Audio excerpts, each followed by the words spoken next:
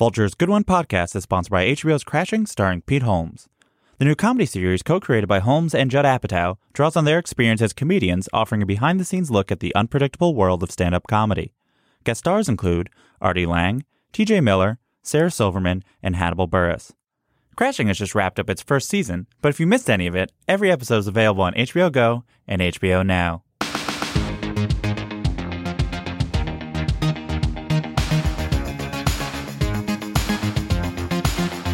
Welcome to Good One, Vulture's new podcast about jokes and those who write them.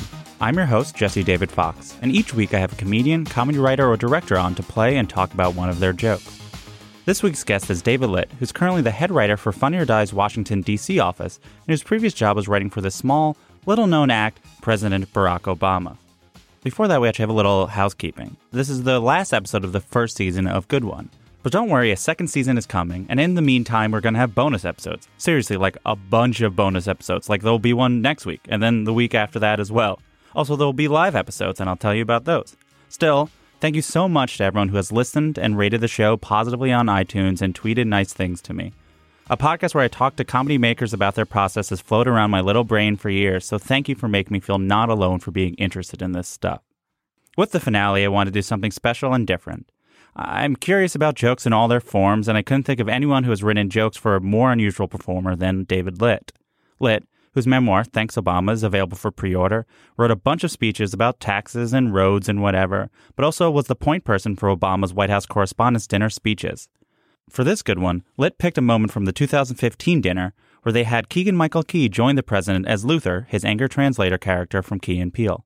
It really is a tremendous moment, and I'm excited to play it here. Though, because Key is one of the all-time great comic actors, I suggest you watch the video of the performance on Vulture.com. Obama's not a bad straight man either. Enjoy. Hold on to your lily white butts. In our fast-changing world, traditions like the White House Correspondents' Dinner are important. I mean, really? What is this dinner? And why am I required to come to it? Jeb Bush, do you really want to do this? Because despite our differences, we count on the press to shed light on the most important issues of the day. And we can count on Fox News to terrify old white people with some nonsense. Sharia law is coming to Cleveland. Run for the damn hills. Y'all's ridiculous. We won't always see eye to eye. Oh, and CNN, thank you so much for the wall-to-wall Ebola coverage. For 2 whole weeks, we were one step away from the Walking Dead. And then you all got up and just moved on to the next thing. That was awesome. Oh, and by the way, just if you haven't noticed, you don't have Ebola. But I still deeply appreciate the work that you do. Y'all remember when I had that big old hole in the bottom of the Gulf of Mexico, and then I plugged it? Remember that? Which Obama's Katrina was that one? Was that 19, or was it 20, because I can't remember. Protecting our democracy is more important than ever. For example, the Supreme Court ruled that the donor who gave Ted Cruz $6 million was just exercising free speech. Yeah, it's the kind of speech like this. I just wasted $6 million. And it's not just Republicans. Hillary will have to raise huge sums of money, too. Oh, yeah. She gonna get that money. She gonna get all the money. Khaleesi is coming to Westeros. So watch out. Woo! The nonstop focus on billionaire donors creates real problems for our democracy. And that's why we're running for a third term. No, we're not. We're not? No. Who the hell said that? But we do need to stay focused on some big challenges, like climate change. Hey, listen, y'all, if you haven't noticed, California is bone dry. It looked like a trailer for the new Mad Max movie up in there. Y'all think that Bradley Cooper came here because he wants to talk to Chuck Todd? He needed a glass of water. Come on. The science is clear. The science is clear. 9 out of the 10 hottest years ever came in the last decade. Now, I'm not a scientist, but I do know how to count to 10. Rising seas, more violent storms. You got mosquitoes, sweaty people on the train stinking it up. It's just nasty. I mean, look at what's happening right now. Every serious scientist says we need to act. The Pentagon says it's a national security risk. Miami floods on a sunny day, and instead of doing anything about it, we've got elected officials throwing snowballs in the Senate. Okay, Mr. I think I got it, bro. It is crazy. What about our kids? Okay. What kind of stupid, short-sighted, irresponsible bull? Whoa! Hey! What? Okay, no, hey.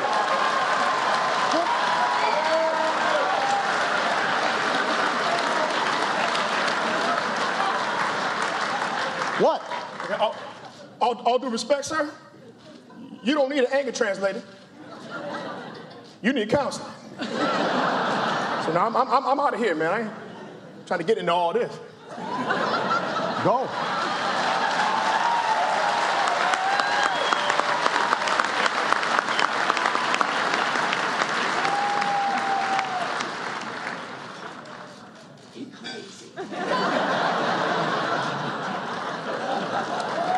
Luther, my anger translator, ladies and gentlemen.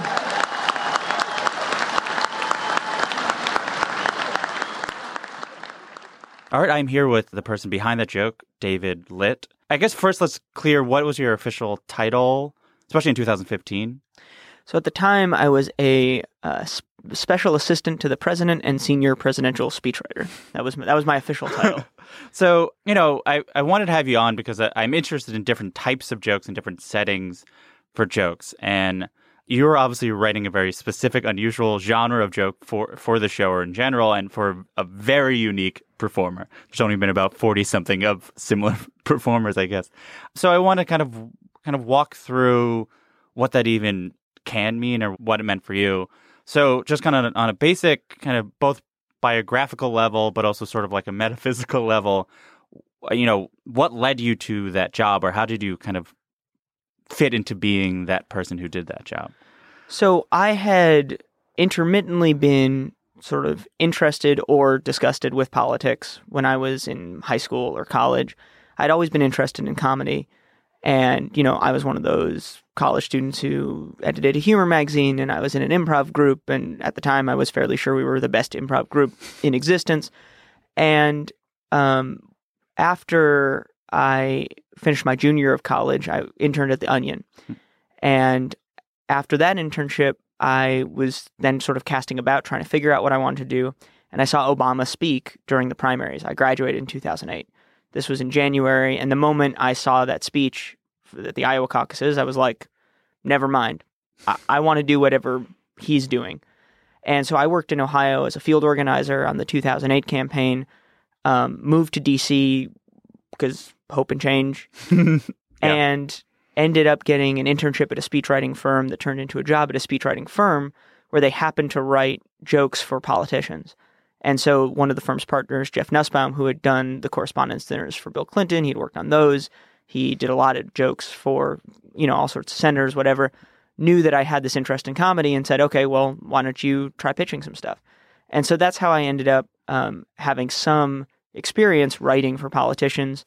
I had pitched a few jokes to the correspondence dinner in 2009 or 2010. And then when I got this White House job, I was sort of, one of the people who they thought, okay, he can write jokes. And there aren't that many people who come to the White House with any sort of comedy background. So, I had a leg up right there. So, I mean, and this is a stupid question because I imagine this is not how it works, but to get the job to be a speechwriter, I imagine Obama is not interviewing you, but like what is involved, just generally, what is the involvement in the hiring process, especially if you're going to be writing his voice? So speechwriting jobs generally are you fill out what they call a writing test. So you do a blank. It's actually probably not that different than doing a writing packet for a comedy writing job on television. You do a speech, they give you a prompt, and you write that. Now, I ended up at a little bit of a circuitous route since I started when I was 24. I started my first job at the White House was for Valerie Jarrett, who was the president's senior advisor. So I ended up writing for senior staff for a year and then moving over to write Sure. for the president. So when did you first meet the president? What was that like? Well, I tell this story sometimes, but I first met the president at a taping in 2011, and I don't really remember what it was like because I basically blacked out. So, and then later I learned from other people that that's a fairly common experience, or it was a fairly common experience, where people would meet him and kind of their brain would short circuit. So I don't feel that bad that happened to me. And then do you remember the second time you met him? The second time I met him, I don't remember time by time, but I tell some of these stories now. Yeah. Like I don't know if you know The Moth, so I've Sure. been telling some of those stories, and there are I can say this much: I didn't black out. Sure. Since then, you've been able to stay awake while talking to him. Yes, that's right. All right. So because it's such an unusual thing, before you even get to Luther, I want to kind of get through the basics of how this thing is put together. Yeah. So you said, generally, for 11 months a year, you're not working on this like at all. Like, do you have a notes? Did you have a notes thing in your phone to be like, remember it, or is it essentially like, okay, a month out, you're just starting? A few years, I would try to keep notes running all year long, and then I'd have these weird notes in my phone that are just like, Paul Ryan, zombie, something just really dumb. And what I found was, because these are so topical, anything that seems like it's really current, you're like, oh, this is evergreen, and then 3 weeks later, it's not. So everything that we wrote, even if it was good, 4 months out, it never made it into the final speech. So we really got going 3 weeks in advance, maybe 3.5.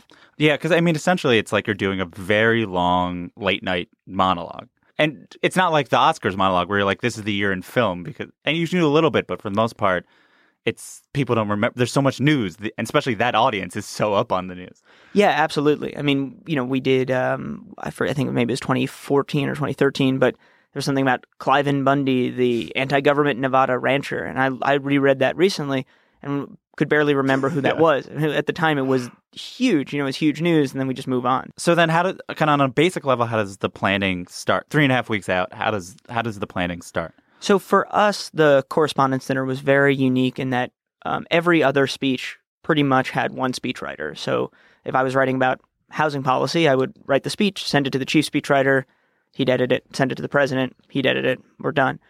The Correspondence Dinner was more like a writer's room, where we had a couple of people inside the building who would pitch jokes. We sort of had this Obama diaspora of people who used to work in the White House. So whether that was like Jon Favreau, who used to be the chief speechwriter, John Lovett, David Axelrod, people who would kind of pitch jokes from the outside.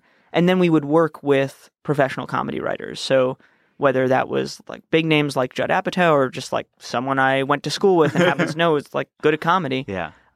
We would solicit jokes from them as well. So the way the process would work, let's say 3 weeks out, I would just start by kind of putting up the bat signal and sending a list of topics to everybody on my list.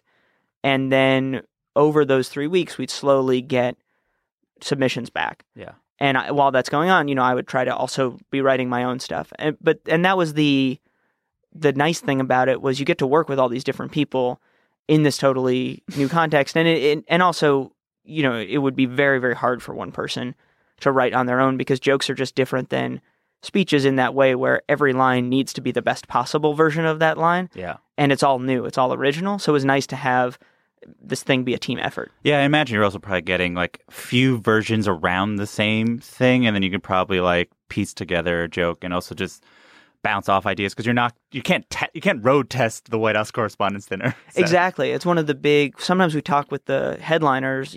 Their writers would say, "This is so weird. We don't get to do this. We don't get to do a dress rehearsal." Yeah. And for us, as speechwriters, I guess to some extent was a strength, because we never got to do a dress rehearsal, so we didn't expect one. Yeah.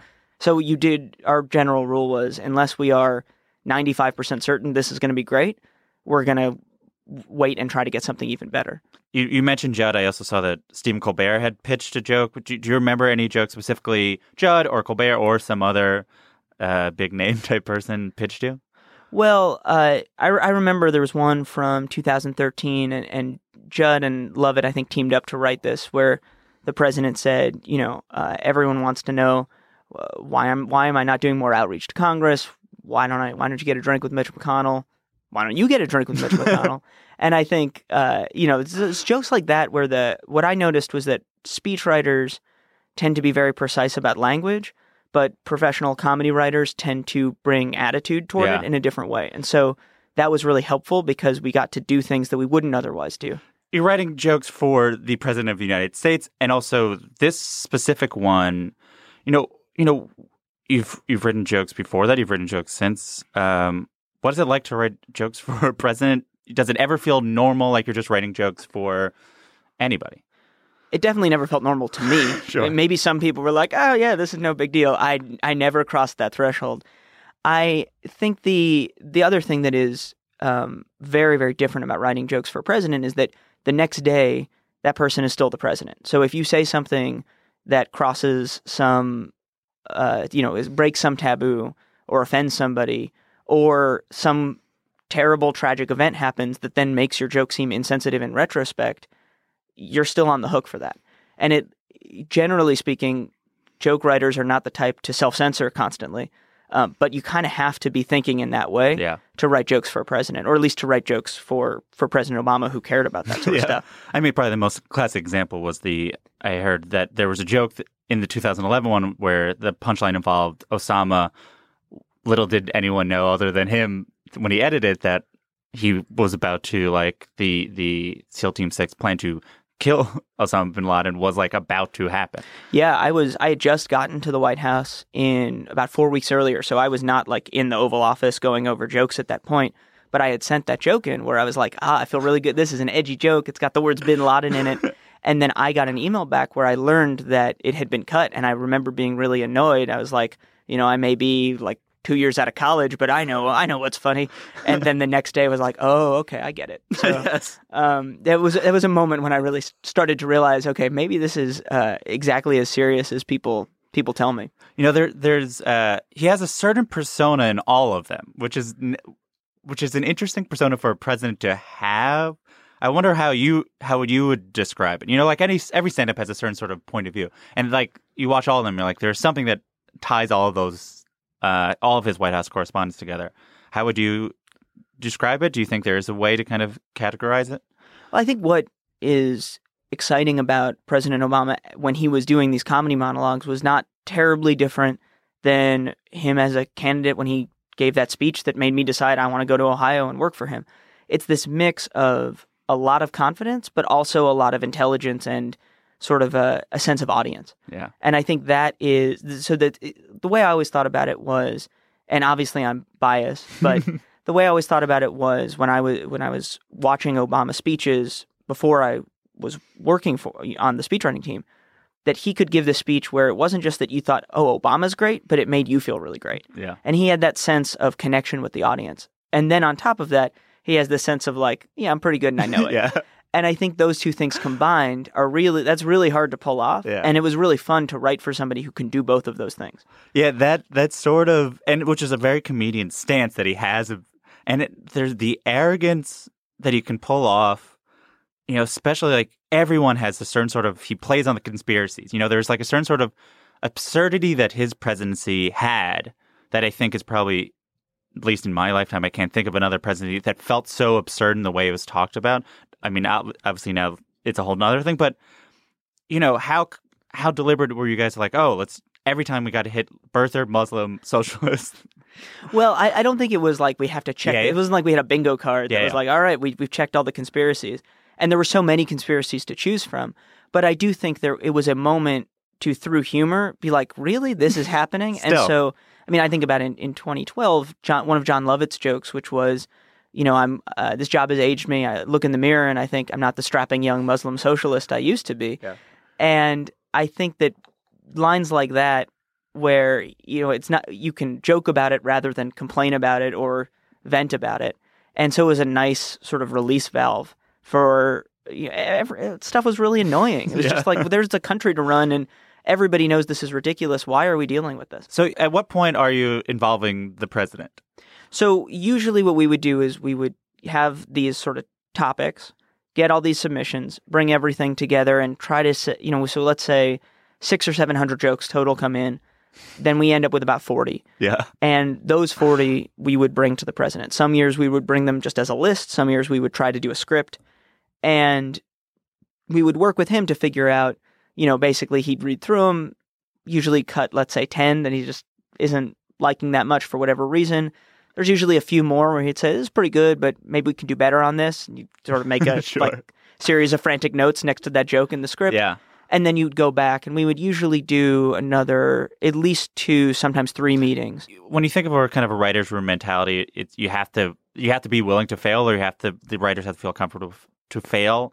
Barack Obama is a different type of boss to have in that case. Obviously, you were kind of already calling down to 40, but did you have certain big swings in there? Was he willing to allow you guys to push the envelope, at least to him, and then allow him to be like, that's not the envelope that I would like to open and read? Oh, for sure. I mean, the difference was the danger was not disappointing him. It was taking up his time. So if he's wasting 5 minutes reading jokes he doesn't like, that's 5 minutes that could be spent on like Afghanistan. I mean, that's what happened. Yeah. That's the calculation you're making as a presidential speechwriter. For him, it was never an issue of like always trying to scale us back. It was usually the opposite, that he would read something and say, this is pretty good, but could we go a little edgier? Like, let's get a little sharper with this. Yeah. Those sharper and edgier were kind of his 2 big common notes. And so that was nice and liberating in a way where, generally speaking, you went back to your office feeling free to take an even bigger swing. That's great. I mean, I imagine he knows exactly the line. You can only guess and hope, but it's easier for him to especially if that's what the rapport is, which he keeps on telling you to be like, no, you can keep on going. This is fine. Absolutely. And there were lines that we just wouldn't, we know, if you cross that line, it's not going to make it into the script, so we wouldn't bring it to him. So, for example, anything joking about something national security related isn't going in the speech. I mean, even if it's hilarious and even if it seems tame at the time, it's just not going to happen. So we wouldn't even bother bringing that to him. So, obviously I think this is probably a thing about all White House correspondents' dinner president speeches. There's a lot of self-deprecation that happens, but you're writing it. So essentially you're writing a roast joke to the president. What is it like to essentially like make, the things that are the things that you make fun of, but what is it still to be like, I'm now insulting the most powerful person in the world? Well, to be fair, it's not you reading yes. it. I think I would have... Oh, yeah, you're right, because he doesn't know who wrote each joke. And I think if I had... And the way we would do it is we would give him the jokes and he'd read through them to see what he liked. If I had to read that to him, I think I might have had, I might have just fainted on the couch. So I do think that made it a little bit easier. I will also say, to his credit, I mean, I have friends who are speechwriters who've written for, senators or politicians who will remain nameless, where they suggest something self-deprecating and, they get their heads chopped off. And the politician will say, oh, self-deprecating, yeah, we definitely I want to make fun of myself. But then the moment it happens, gets really mad. Yeah. And I think President Obama was confident enough in himself. He never felt the need, he was like, okay, this is clearly funny. It serves a purpose.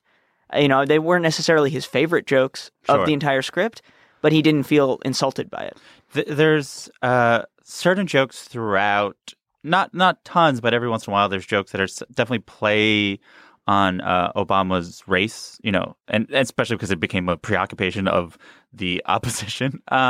There's a joke that I think you point out, which is Republicans all agree they need to do a better job reaching out to minorities. Call me self-centered, but I think I can think of one minority they should start with, and he points himself. Or in 2016 had a CP time joke, which was referencing Bill de Blasio's not great joke. But I mean, it's a dicey thing in general. Was that a thing that you were conscious of? Was it a delicate situation? Did you have to make sure the joke really kind of made sense of what the point of it was?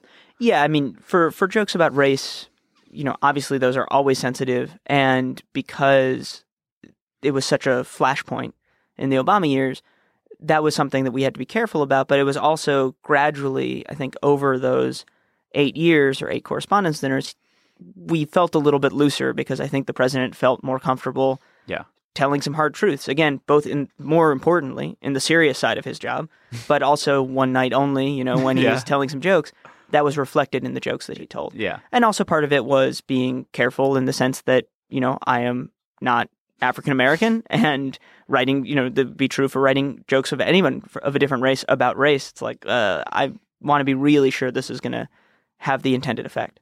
We'll be right back after this word from our sponsor.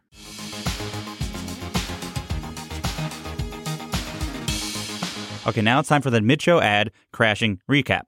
This is the season finale and also the last recap of our good one season. So here's the recap. All right. Open our hero, Pete Holmes, sitting at Artie Lang's kitchen table, alone, drunk, drinking what looks like strawberry Mike's Hard Lemonade, but it might be pomegranate Mike's Hard Lemonade. Doesn't matter. Just assume it tastes like red and teenage hangovers. Into the room walks Artie, who is instantly very scared, as he had no idea a giant homeless comedian would be there drinking what is essentially as someone left a Jolly Rancher in a bottle of rubbing alcohol.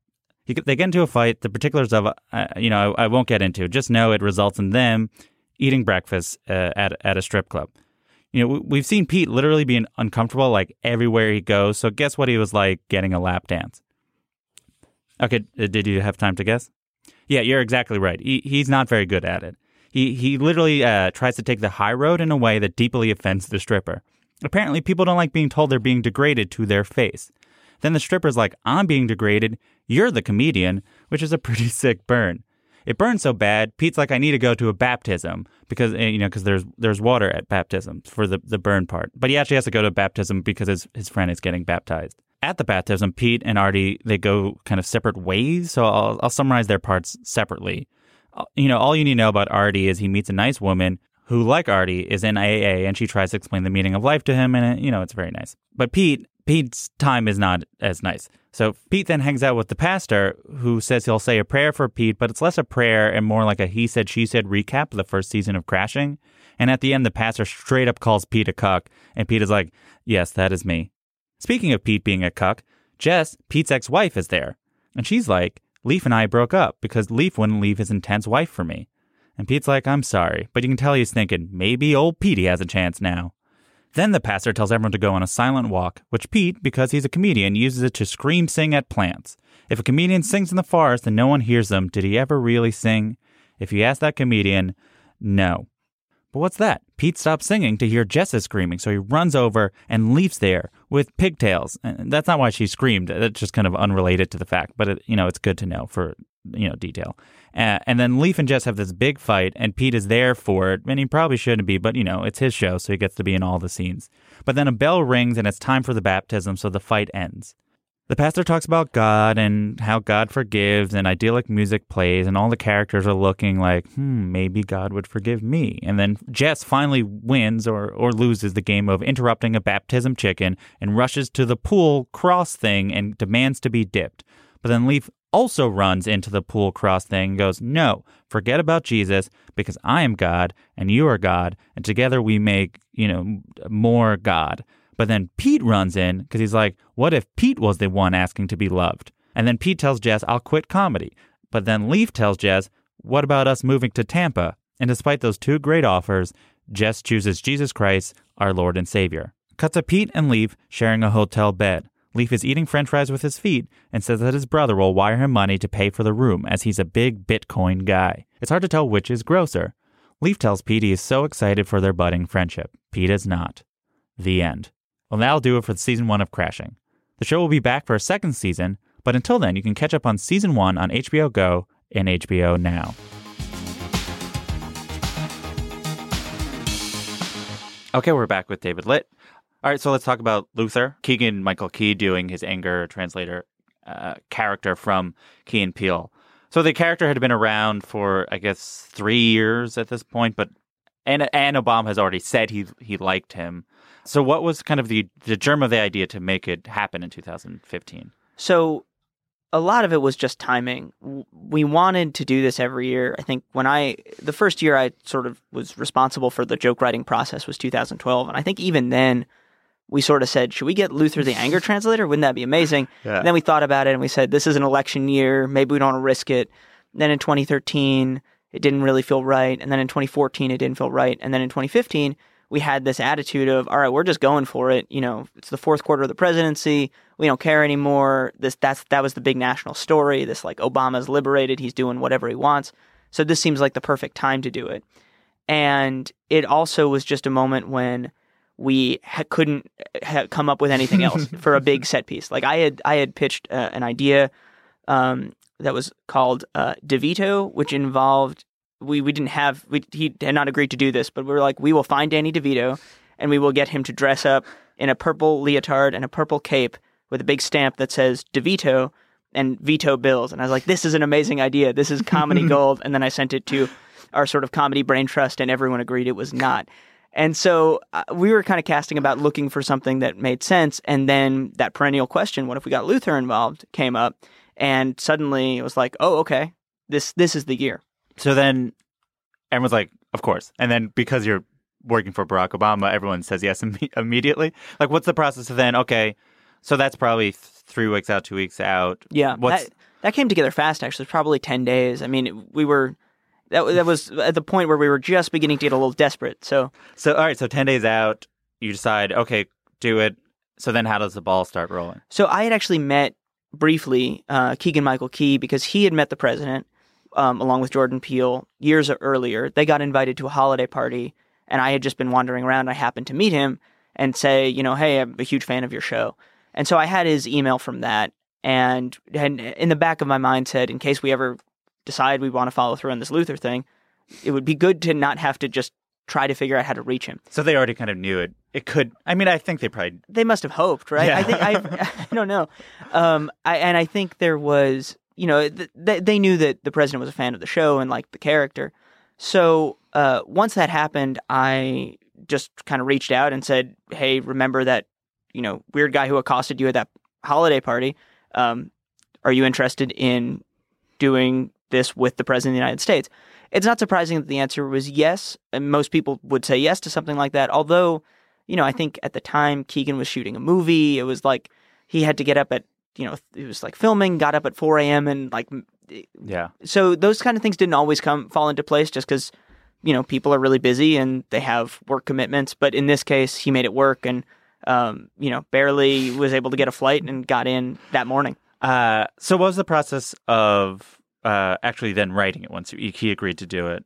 So I had assumed that Keegan and their team would just be like, okay, we'll handle this from here. Yeah. But he was like, no, why don't you guys do it? So we thought, okay, yeah. So now it's kind of trying to write for both. You're used to writing in the president's voice, but then also this voice of a character you really enjoy, but you've never written for. So I kind of did the best I could, and wrote a draft. And then I sent that to some of our sort of most trusted comedy people. So like John Lovett, who used to run the Correspondents' Dinners when he was at the White House, he punched stuff up from Los Angeles. I think Cody Keenan, the chief speechwriter, my boss. So everyone kind of took a stab at it. We sent it back to Keegan. He made some edits and so on. And they, kind of went through that whole process. And then I think it must have been about 3 to 4 days before the speech. The president knew we were going to do it. He was excited, but he hadn't seen the script. So then we brought that in, and he took a look at it for the first time. I think I had heard Jordan Peele interview, and he explained why he wasn't a part of it, which is essentially like it didn't make sense to him what the sketch would be. Were there kind of different ways you're conceptualizing where they're like, oh, there'd be 2 presidents? Because because I think Peele was like, he made it seem like he was like an instant no because it didn't make sense to him, but I didn't know on your part if you were thinking about a way that maybe would involve both of them. We thought about it in the sense that, this is their show, and obviously it's a big moment, and it's exciting to do something with the president. So how can we make this work for everybody? And when we talked to Keegan about that also and said, maybe there's a way to have Jordan Peele come in and doing his Obama impression. And I think behind the scenes, they worked it out that it just didn't make sense. And I think, what I've heard Keegan say since is that Jordan was just really gracious about it and realized this isn't the right moment to have 2 Obamas suddenly. It's kind of, yeah. That's not the joke. Yeah. So we would have tried to make it work, but I think it was one of those moments where for the comedy of it, it definitely worked out better the way that we had it. Yeah, and the kind of 2 presidents thing had been done. I know at least Bush did the 2 presidents thing. Yeah. Bush, the second Bush. We had always talked about, do we want to do an Obama impersonator or something like that? Because it comes up pretty frequently. And I think everybody who liked writing jokes bristled at that because it feels like cheating in some ways. Yeah. Like, then the president doesn't really have to do a lot. Yeah. So I think we would have been happy to have Jordan Peele, obviously, as part of the skit, but we were not like chomping at the bit to get an Obama impersonator on stage. Structurally, what was interesting, because I remember I saw it when it happened, but then because I had been watching them all in a row, which was you have him essentially like do the remarks he usually reads straight anyway, which was just like a good conceit because it also allowed you to get those remarks, which are always such a weird left turn. Yeah. in a way that was also still funny. Do you remember how you were trying to figure out what would Obama be doing during that time? Well, that was part of it. We just said, we're sitting down thinking about the script, and normally in a speech, we would call that like a serious close to the speech, where it's like, we've done 12 minutes of jokes, and now let me talk about the importance of a free press with no jokes whatsoever. As you said, it's a little weird.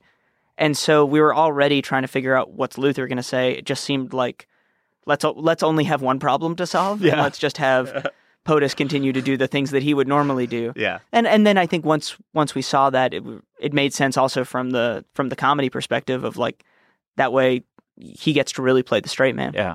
So then what's the rehearsal process like? So the rehearsal process is pretty abbreviated for something like this. So the president read through the lines with us once or twice before. So like you're playing Luther? No, he would do. I think he'd do both. Yeah, and I think he actually I think he kind of liked the chance to be in the room playing Luther a little bit. Yeah. So he enjoyed that. We did that twice, and he would make small notes or whatever. But that was Thursday, Friday, something like that. Saturday, the day of the dinner, we really only had 20 minutes to get it right, and so we at about 4:00 smuggled Keegan into the West Wing, making sure that no journalists would see him. And then around 6, we figured, okay, the journalists have all left. They're going to their parties. We can bring them out. And so we brought him over to the map room, which is like one of the rooms in the residence. It has all these World War II maps and like these old, fancy like colonial maps. And we had a setup with a podium. And the president came in and we just started, and I think we had about 20 minutes. We did 2 run-throughs. Yeah. So we did it once, and then briefly they made a couple of notes, and then we did it again, and then that's it. You get in the motorcade, and you go. So it was fast. Now, is it on you to give the president notes if his performance is kind of off? It is, but for the most part, you're careful with stuff like that because you don't want to act like he's an actor. I mean, his job is to be the president, and he happens to be there telling jokes. So if something had been wildly off, it would have been my job to say, Mr. President, actually, this is really going to not work. So if we do it this way, if it's like, oh, this word could be slightly funnier if you, really hit that last, that last word in a joke rather than the first word, that's a point where you kind of keep your mouth shut and say he's got other things to worry about. That is just really interesting to me that you would just be like, I can't talk to. There's a certain sort of air that job has where he doesn't want to be embarrassed and he's helpful, but if it's something that seems maybe petty to him, you don't want to be like, he's like, why am I even doing this? Right. I think that was actually one of Luther's first lines. Like, why am I required to be at this dinner? So I think you have to recognize that he wants to do well, but at the same time, of all the things on his presidency that I'm sure, President Obama is proud of looking back, this is probably not, on the top 10 and probably not on the top 100. Right? And that's okay. Were there specific beats that you kind of jumped out at you immediately when you were scripting it? There's certain, basically, it really is a perfect setup for types of jokes, but do you remember things that you're kind of excited to do or try to work hard to try to figure out? The thing that I was really excited about was actually making sure we could build in a twist at the end where the president gets really angry. And that to me was fun, both because I felt like it would be fun for him, but also because this goes back to your other question about the president's time and making the most of it. These things are not political, but I figured if there is a moment to talk about something real, then how do we make it worth our while? And so in this case, we're talking about climate change deniers in Congress. To be able to let POTUS get really angry in a way he probably would in private about all this craziness, and then also help answer the question, why is this different than the same Luther the Anger Translator skits that we see on TV? Yeah. To do both of those things, that seemed really important to me, to find a way to make that work. Yeah, it really is an amazing thing to watch because that is a twist on how the sketches end, because usually the Key and Peele sketches will end where Luther gets too big, right? So, and then this is obviously, it switches, and I was like, I don't think I've ever heard Barack Obama talk this way. And maybe he did, but I can't think of any speech where he was that, because he's playing a part, so we all allowed it. But you look at a vacuum, that might have been the angriest he put on. I'm almost sure that in public, and obviously he's playing a character, even though that character is himself, but that's probably the most angry he got. And I think that is, one of the reasons why he was excited about doing it. Yeah. It was a chance to let loose a little bit. I'm going to run through some of the jokes and we'll see if you have any opinions on them, but you can just keep on passing. Yeah. Because there really is a lot of really strong jokes in it. When Obama goes, the joke is like the court ruled that donating $6 million is free speech. And then Luther goes, a speech like on Ted Cruz is free speech. And they're like, a speech like I just wasted $6 million. Do you remember anything about that joke? Yeah, I mean, I remember wanting to write about serious stuff and get to have Luther kind of talk about how ridiculous this it's was. interesting because I didn't even think about that. This was also an outlet for you guys to write in a way that you didn't really get to. Yeah, this was, I mean, we sort of, I think, euphemistically called it truth-telling with some of these jokes, but it's a way of saying, the court actually ruled that Ted Cruz can get $6 million in his super PAC, and that's good for democracy. This is insane. Yeah. And it was a chance to say that without having to do it in a presidential way. And so writing the president's lines, what I thought about was what would he actually be saying when he's talking about the importance of democracy, and then getting to play off of that. So that was, it was fun to get to try to keep it serious in that way. There's a joke about how there's climate change and there's a drought in California. Essentially, the punchline is, why do you think Bradley Cooper's here to meet Chuck Todd? And I feel like there's multiple times where Chuck Todd is the subject of a Barack Obama joke. Do you feel like Chuck Todd is a certain sort of like perfect of these sort of not Fox News easy targets, but there's something like really funny about Chuck Todd as a concept? I don't, this is making me embarrassed because I can think of that joke and another Chuck Todd joke that I wrote for, and it's not like, I mean, I like Chuck Todd. He's a good journalist and I've never met him in person. So I don't know what maybe there's something deep in my psyche. That is a funny sounding name. I think it's a funny sounding. I actually think that's right. So I think it's a funny sounding name. It's that it's actually because he is sort of well regarded as a very classic, unbiased, balanced, like ask tough questions, nod in a serious manner journalist, that he doesn't have a lot of other conceptions. So between those two things, right, lots of like a good sounding name and a reputation as a kind of like well, it's a neutral. It's essentially like the joke. If the joke is not about Chuck Todd, you need a filler of journalist. Right. And everyone knows who Chuck Todd is. It sounds funny. And people are like, wait, is this joke kind of about this? And like, no, it's just a joke about this. And Chuck Todd's interesting because he is somebody who is well known, but he's not known as a personality. Yeah. He is well known because he's a journalist. He's the classic good specific. And then there's the Hillary joke, which is the big Khaleesi's coming to Westeros thing. Oh, I love that. Yeah, I think that was John Lovett's line. I loved that, and that was I mean, I don't have that much to say about it other than that when he emailed me with that line in there, I was just like, this is amazing. This is such a good joke. It's also just like performance-wise was like a perfect thing for that character to like take on. Yeah, it was perfect. And it was also at that moment in the Hillary campaign where it made perfect sense. I mean, that was a million years ago, but it just seemed so right in that moment. I generally think of Key & Peele as the pinnacle of sketch craftsmanship. Like, I think it's the best in terms of the writing of sketches. What did you learn by sort of being inside one of their, sketch formats, I guess you would say? I think one of the things that I learned was the writing of it didn't surprise me that it was hard and that there that it was more complicated than just writing for a president. These things were. Yeah. I was not surprised to learn that. I do think it was watching the difference between what we had on paper and then what Keegan did, where I think there's an old Steve Martin line about how he sort of learned to be funny with every part of his body.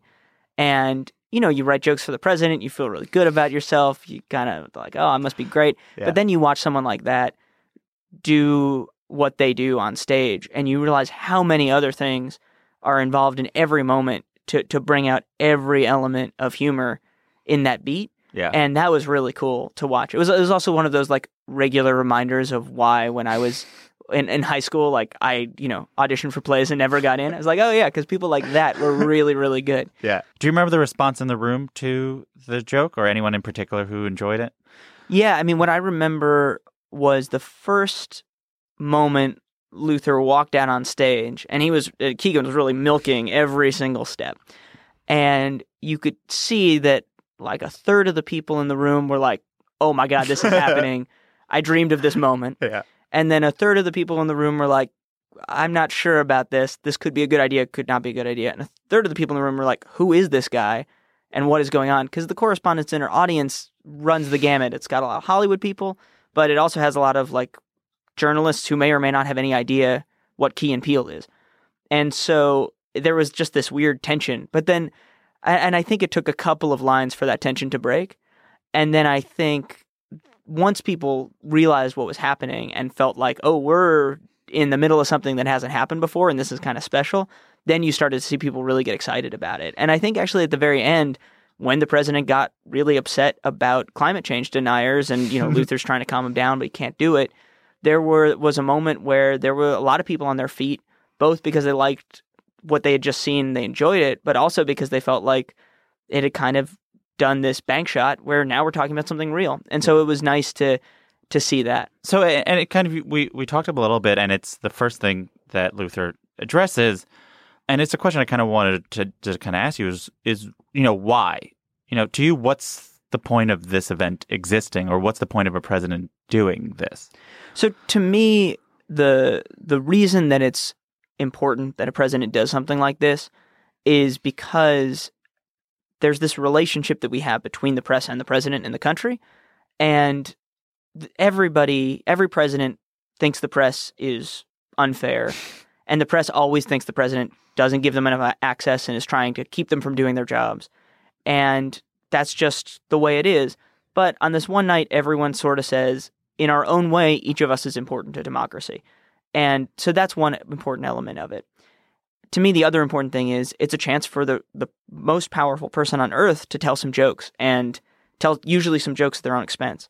So we would have millions of people watch these things on YouTube, not just in the United States, but in countries like China, where the idea that your leader would tell a joke or acknowledge a vulnerability or be anything other than this kind of almost like a demigod totally blew people's minds. Just the fact that he was up there telling jokes. And so I think that was something that was really exciting about the Correspondents' Dinners, writing aside just this moment where we got to say, the president of the United States is going to acknowledge, hey, I'm only human. Yeah. We're all here to laugh. That is really profound. So we met almost like the entirety of the conversation before talking about the current president and who he is. But I do want to talk about it. What was your initial reaction and kind of current feeling about the fact that President Trump has decided not to attend the Correspondents' Dinner? Well, the way I think about it is it's not so much that it's a bad decision. I think Donald Trump is a bad person, and that is reflected in his decision-making. And sure. I don't say that lightly. Like, I'm not the guy, I don't say that a lot of people are bad people, but I just think in this case, and I think that what I mean by that is he does not understand the value of a free press. He doesn't understand the value of being able to joke about yourself or admit that it's a democracy. I'm the president, I'm the leader, but I'm also just a citizen and I work for you, not the other way around. And so I think all of that together makes him say, why would I go to an event like this, not as a joke, but for real? Say, these people are out to get me. I'm not going to be adored and loved unconditionally. I'm going to have to earn it, so I'm just going to skip it. And that, I think, is a real shame. And I also think it sends a bad message. It's not the worst message he sent, but I don't think it's a good message to other countries, where I think it was a chance for us to show that you can be more powerful than your, second-rate dictator and more human. And instead, we're sort of saying maybe that's not a possibility. I don't know, did you see the Al Smith dinner? Yes, with right before the election. Yeah, so Hillary and Trump both told jokes, which was, the whole thing was, maybe that event was one they should have canceled. Yeah. But it was also that he didn't do very well. I mean, he had one good joke that was at his wife's expense, and everything else was like he got booed in the room. And I wrote jokes for President Obama at the Al Smith dinner where I don't think a lot of them necessarily voted for him. It's hard to not get some polite applause in that room. Yeah. And so I think that experience of the elite of the media world, the New York world, the finance world, all booing him, I think he got a little skittish about what's going to happen if I show up at the Correspondence Center. That felt so much like watching a comedian who does one type of room over and over again and then goes to a different space and does all their tricks, and that audience being like, it's a classic Bob. It's like a classic, because he was going on the road and destroying. Right. And he goes there and be like, don't you guys know I've been destroying? Yeah. Oh, Hillary hates Catholics, kills. Yeah. And people are like, no. Yeah, it's just like, this is not for us. Thank you very much. Yeah, that was though watching that, that's why I wasn't surprised because he couldn't do it. One, it wouldn't make no sense with everything else we know about him. And he has such a cognitive dissonance about him doing things wrong, and there's no way he would have succeeded. Right. On a personal level, this was a very specific job with a very specific consequences of like how these jokes played and audience. You did it, and you did it for 5 years. What did you learn about yourself as a comedy writer from doing it? What did you learn what you wanted to do with comedy from doing it? I think what I learned that hadn't totally been expected at the beginning was there's a way to use comedy to bring attention to stuff that you wouldn't otherwise notice. And so whether that was in the Luther thing with climate change, whether that was something I didn't write, but I sort of saw come together, the Between Two Ferns with Zach Galifianakis and President Obama about healthcare. There were these moments when suddenly, it's not that comedy saved the world or anything close to that, but that comedy could be really funny and also be about something serious and have some impact just in terms of focusing people's attention where it ought to be focused. And so to me, that was very exciting to realize that was doable. I think I've always kind of bounced between, I'm either like the sort of funny, serious guy at my job, or I'm like the serious, funny guy at my job. And so I wasn't surprised to find myself kind of in one of those two modes. Yeah. So then, you since transitioned to working at Funny or Die. Mm-hmm. Can you explain what you're doing there and how it's been going? Because I know, was it right when Obama left, or were you doing it kind of both, or did you leave after the White House Correspondence Dinner in 2016? I actually left in early 2016, before the Correspondence Dinner. So that last one, I got to sort of just watch from the outside, which was fun. I started working with Funny or Die. We have a very, very small DC office. It's just 2 people, and so I'm one half of it. And the way this came about was that Brad, our executive producer, was the guy at the White House who kind of helped do all the wrangling from the White House side while Between Two Ferns was taking place. And he did sort of celebrity outreach at the White House, which if you ever work in the White House, that's a very good job. You should get that job. Yeah. And what they, I think, wanted was somebody who also understood a little bit of the creative side, who could kind of speak joke writer in LA, but also speak policy person in DC to do some of that. And so I came on as their head writer, and we work together with, clients who are, generally speaking, sort of somewhere in the Make the World a Better Place universe, right? So that could be anything from the American Heart Association to the League of Conservation Voters. We did our own big thing, trying to get out the vote in 2016 with young people. We did a comedy tour to register voters in California. We teamed up with Planned Parenthood to do the official after party to the Women's March, where we helped bring the talent in, and then all the money that we raised, it all went to Planned Parenthood.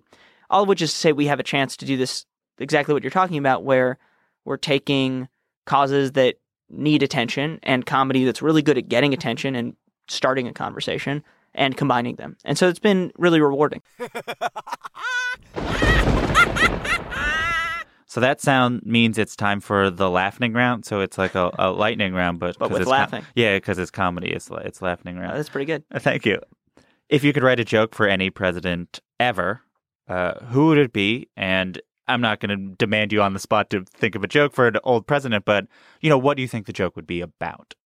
I don't know what the joke would be about, and I know that it's totally cliche to say Lincoln, but I would absolutely want to write a joke for Lincoln because I think he was one of our funniest presidents, probably Reagan, Lincoln, and Obama, possibly Bill Clinton in the conversation as well. Yeah. But Lincoln was a very funny guy, and he would, the cabinet meeting when he was going to unveil the Emancipation Proclamation, he kicked it off by reading this like funny short story to his cabinet. And they were like, what is this guy doing? And it's the equivalent of like a David Sedaris piece. Yeah. I guess I totally violated the spirit of the laughing round, so we can redo that question. No, it's fine. You probably would make fun of his beard. That's what I would write about. Yeah, the beard and top hat jokes. I feel like I would want to write a joke for LBJ just because he seems to be the most willing to say inappropriate words. Yeah, I do think that you could really go blue with some LBJ material. You did it for a few years. Was there a target, a specific person who was the best at laughing at jokes about themselves? I think there are some people who just really want to be mentioned and they realize to hear their name is very exciting. So I think generally like the CNN table, if you're like making fun of CNN, they're a little annoyed, but they're also like, okay, good. I got our shout out. The president still knows we exist. Yeah. I mean, and I think that's, and I think they recognize that it does them good to be made fun of by the president. Do you remember Obama's absolute favorite or absolute least favorite joke you wrote for him? I don't remember his absolute least favorite. Maybe that's selective memory. I think the joke that I wrote that at least I appreciated that he liked the most was one that you alluded to before, where in 2013 he said, Republicans all agree they need to do a better job of reaching out to minorities. Call me self-centered, but I can think of one minority they should start with. Yeah. And that was fun because he liked that enough that he was like, all right, might add a little, I might do a little wave in there. And I think he ad-libbed something. He was like, think of me as a trial run. Yeah. So it was fun when he would play off something like that. Do you remember a joke from the comedians that your favorite joke from any of the comedians that did it? Yeah. That Seth Meyers joke from 2011 where he said, Donald Trump says, he has a great relationship with the blacks. Unless the blacks are a family of white people, he's mistaken. Yeah, that's also Seth's favorite joke. Oh, is it? He's like, it's the favorite joke I've ever told. It's such a good joke. And I was just sitting in like the cheap seats at the dinner listening to that, and it's this moment where it's like, it's hilarious, and also you just want to bottle it, and it's great. All those Trump jokes he does are very good, but that's like kind of the first joke is like. Trump says he's going to run as Republican. That's funny. I thought he was running as a joke, which is like a fine but like pretty monologue joke. And he wasn't going to do it, he said. And then Neil Brennan was like, you have to do that. That's an amazing joke. A joke that's kind of like that one that Rachel Sklar, who lives here in New York and does she's a blogger, and she wrote that joke that was congressional Republicans are giving John Boehner an even harder time than they're giving me. I guess orange really is the new black. Yeah. And that's a similar joke for that the president told, where I thought it was hilarious, but it's also just like you kind of just want to like pick it apart and examine it. It's such a good joke. I remember rewatching. I was like, that really did come together. Yeah.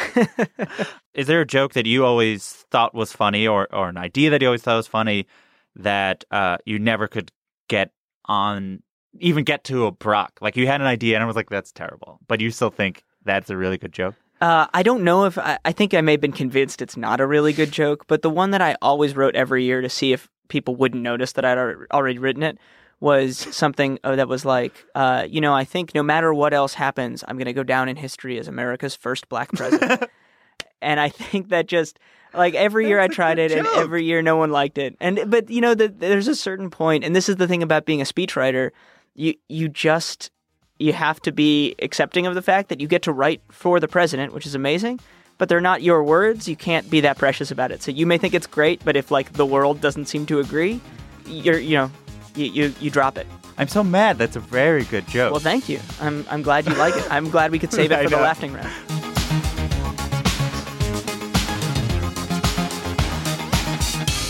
That's it for this week's episode of Good Ones. David Litt's memoir, Thanks Obama, about his time writing for the president is out in September and is currently available for pre-order on Amazon. You can follow him on Twitter @DavidLitt. Good One is produced by Jordan Bell, with production help from Evan Viola and Kristen Meinzer. Justin D. Wright did our theme song. Write a review and rate the show on iTunes. 5 stars, please. Email any comments, questions, or laughing around suggestions to goodonePodcast@gmail.com. I'm Jesse David Fox, and you can follow me at Jesse David Fox. Thank you for listening to Season 1. We will be back very soon with more jokes. Have a good one.